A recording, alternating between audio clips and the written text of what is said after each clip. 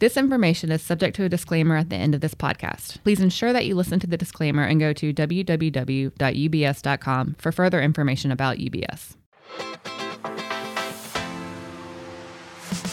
Hi, everyone, and thanks for tuning in to UBS Global Research Pod Hub, a channel that shares insights from economists, strategists, and equity analysts on the pivotal questions and events shaping today's markets.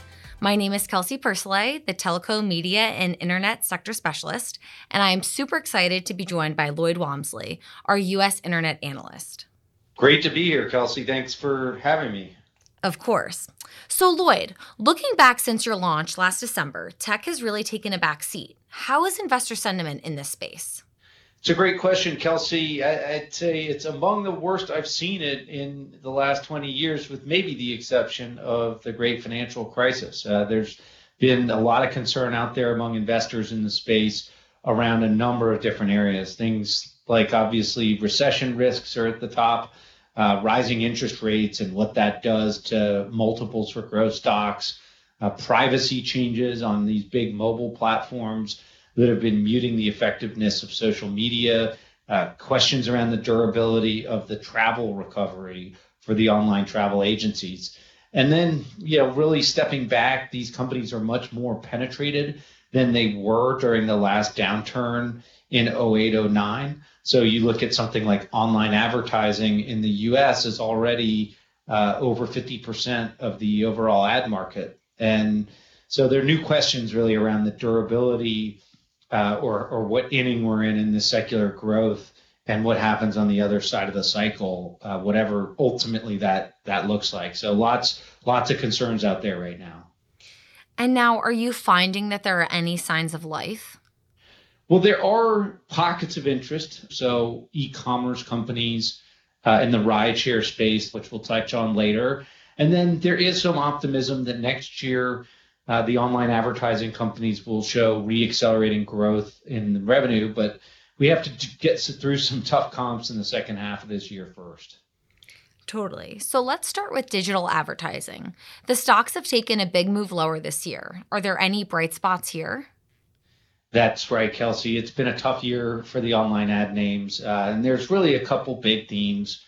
For starters, they're really tough comparisons. So during the pandemic, we saw this big shift in consumer behavior online, right? Everyone was cooped up at home, spending money on goods, not really able to spend on services and travel. So in addition to kind of that spending, no one wanted to go out and stores were closed. So we saw a large shift to e-commerce. And after this initial pullback in advertising right at the beginning of the pandemic, ad dollars really started to chase this demand in e-commerce. And so what you saw in 2021 was probably the best year in global advertising growth in 50 years. And digital specifically saw large gains as part of that. So now we're in a bit of a period of digesting those gains. Stores have reopened, online commerce went through this period where it didn't grow much. In some cases, companies reporting negative online growth year over year, but we're now finally into a spot where that has leveled off, and the advertising names still have some tough comps in the second half, but it seems like there's some bright spots on the horizon there. Okay. What are the other big themes in the online ad space? Yeah, I'd say there's really two things that investors are talking about a lot and companies are facing. And the first one would just be what are called privacy headwinds to online advertising. The second would be the rise of short form video. So, if you step back, the social media platforms have grown massively over the years on the back of advertising infrastructure that allowed them to serve super relevant ads to people and then track the ad impression to an ultimate purchase. And so that in the industry known as the closed loop really drove a big shift of ad dollars into social media. The ads just worked, and they worked for the smallest business could find the right audience and get an ad in front of them and drive a purchase. That feedback loop has been partially broken. So some of the biggest mobile operating systems You may have seen these pop-ups saying, would you allow this app to track you in other apps? And most people are saying no to this, and it's making it harder for social media companies to both target users with the most relevant ads for them, and then it's impeding their ability to track how that ad is ultimately driving a purchase behavior. And so what we've seen over the last year since these changes went into effect is social has been losing market share of ad dollars, as there really have been yet to be any meaningful quick fixes to get these platforms back to the same level of targeting and performance attribution alongside these new privacy restrictions. So, on the flip side, what we've seen is paid search and retail media have been gaining share of ad dollars and continue to outpace social media. And that probably continues this year. We've seen companies more focused on the brand and the smaller platforms really struggle versus the direct response focused ads like search. It's easier for a company to cut back brand spend in digital than it is in traditional media like TV. So you've seen these smaller platforms and brand focused platforms underperform fundamentally. So it's been tough. Now stepping back, we do see the midterms coming up. Political dollars should start to really ramp up into the midterms.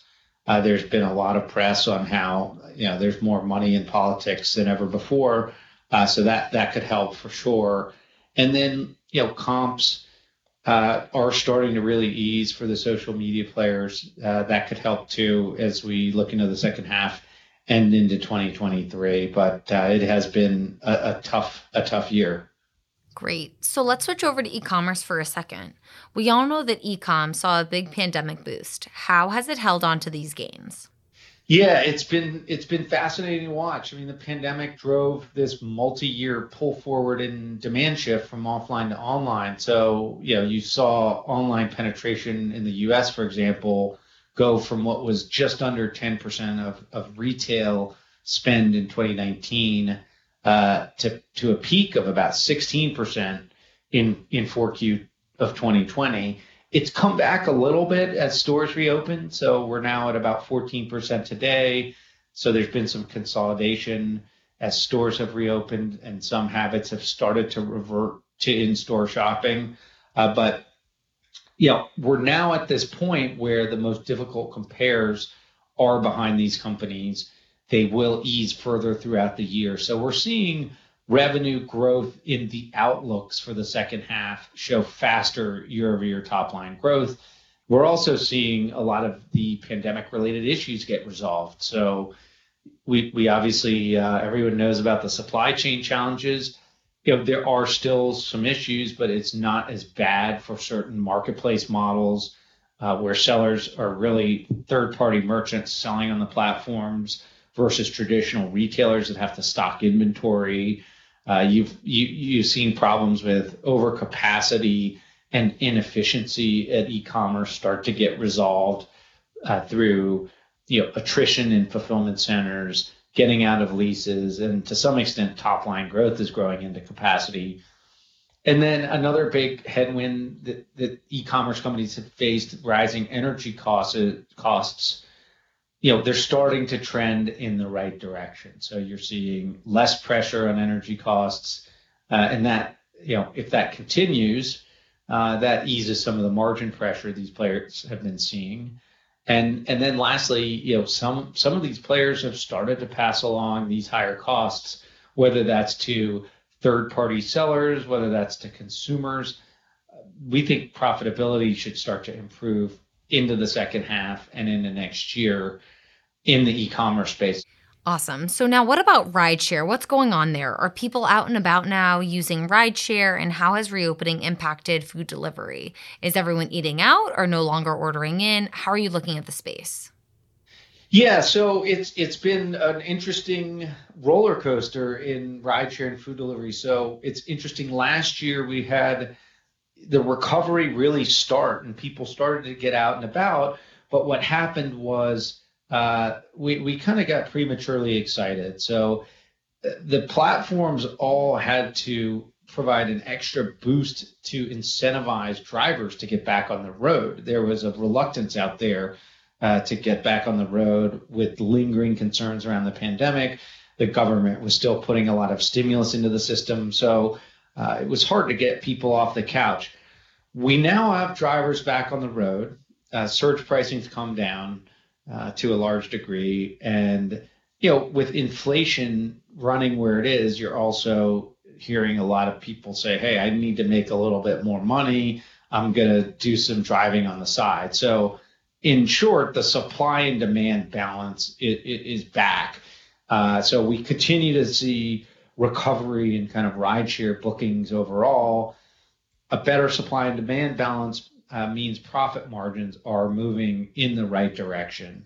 You're also seeing, some of the private companies in the rideshare and food delivery space are having tougher time raising funding. And so what that's doing is, as these private companies focus more on profitability and preserving their runway of cash, it's getting a little less competitive in terms of things like couponing and discounting. So you're seeing that help the rideshare space profitability as well. And then lastly, look, the companies themselves that are public are acting with more of a profit focus. So you're really seeing these businesses both recover in terms of profit margins.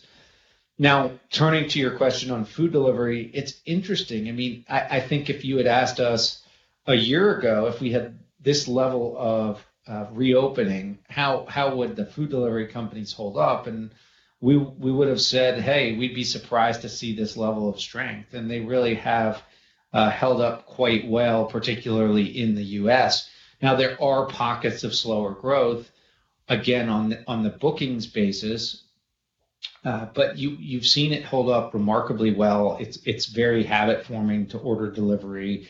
And then again, similar to rideshare, the companies do seem to be benefiting from more competitive rationality. So you're seeing a trend towards better margins across the food delivery space globally, which is helping bring life back to some of the companies in this space.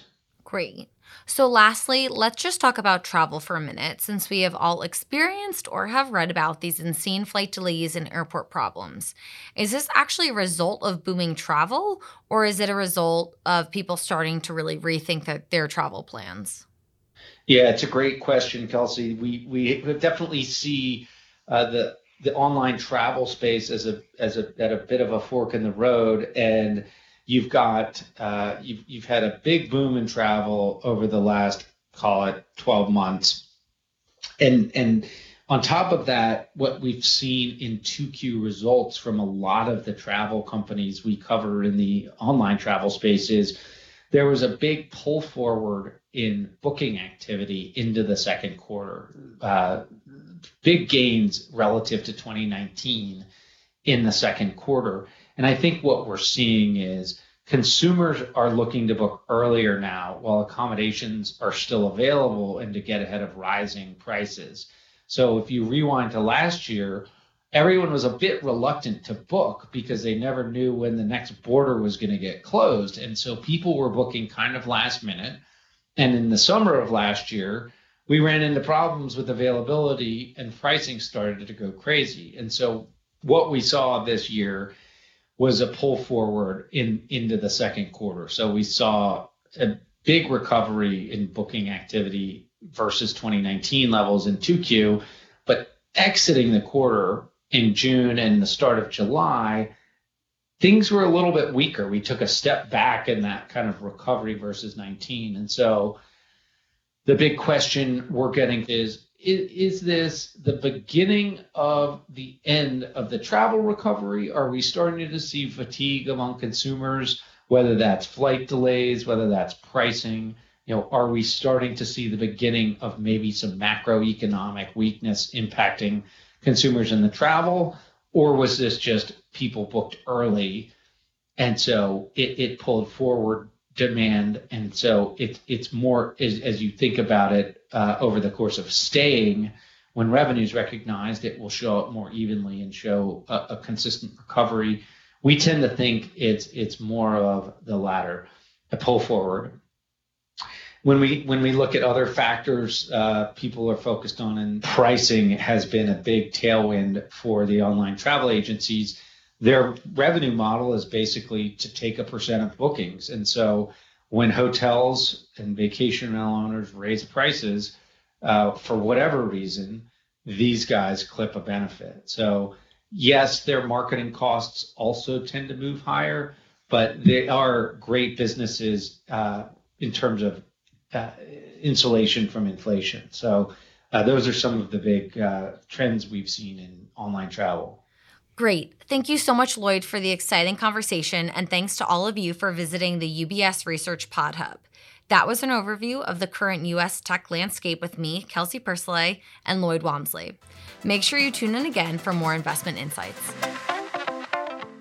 This content has been prepared by UBS AG, its subsidiaries and/or affiliates, and is purely informational in nature. It is not investment research and does not contain an investment recommendation, nor investment or professional advice. It is not an offer or solicitation to engage in any investment activity, and you should seek your own financial, tax, and legal advice before engaging in any such activity. UBS has no responsibility to you in relation to this content and has no regard to your personal circumstances or investment objectives, and receiving it does not imply any form of client relationship with UBS for any legal, regulatory, or tax purpose. This content is not intended for distribution into any jurisdiction where to do so would be contrary to law or regulation. UBS does not accept any liability over the content of such material or reliance upon any information contained herein. The views and opinions expressed by any guest speaker or third party are not those of UBS. Accordingly, UBS does not accept any liability over any such views and opinions expressed by such persons. This content is the valuable intellectual property of UBS, and UBS specifically prohibits the redistribution of it in whole or in part without its prior written permission. Copyright UBS 2022. The key symbol and UBS are among the registered and unregistered trademarks of UBS. All rights reserved.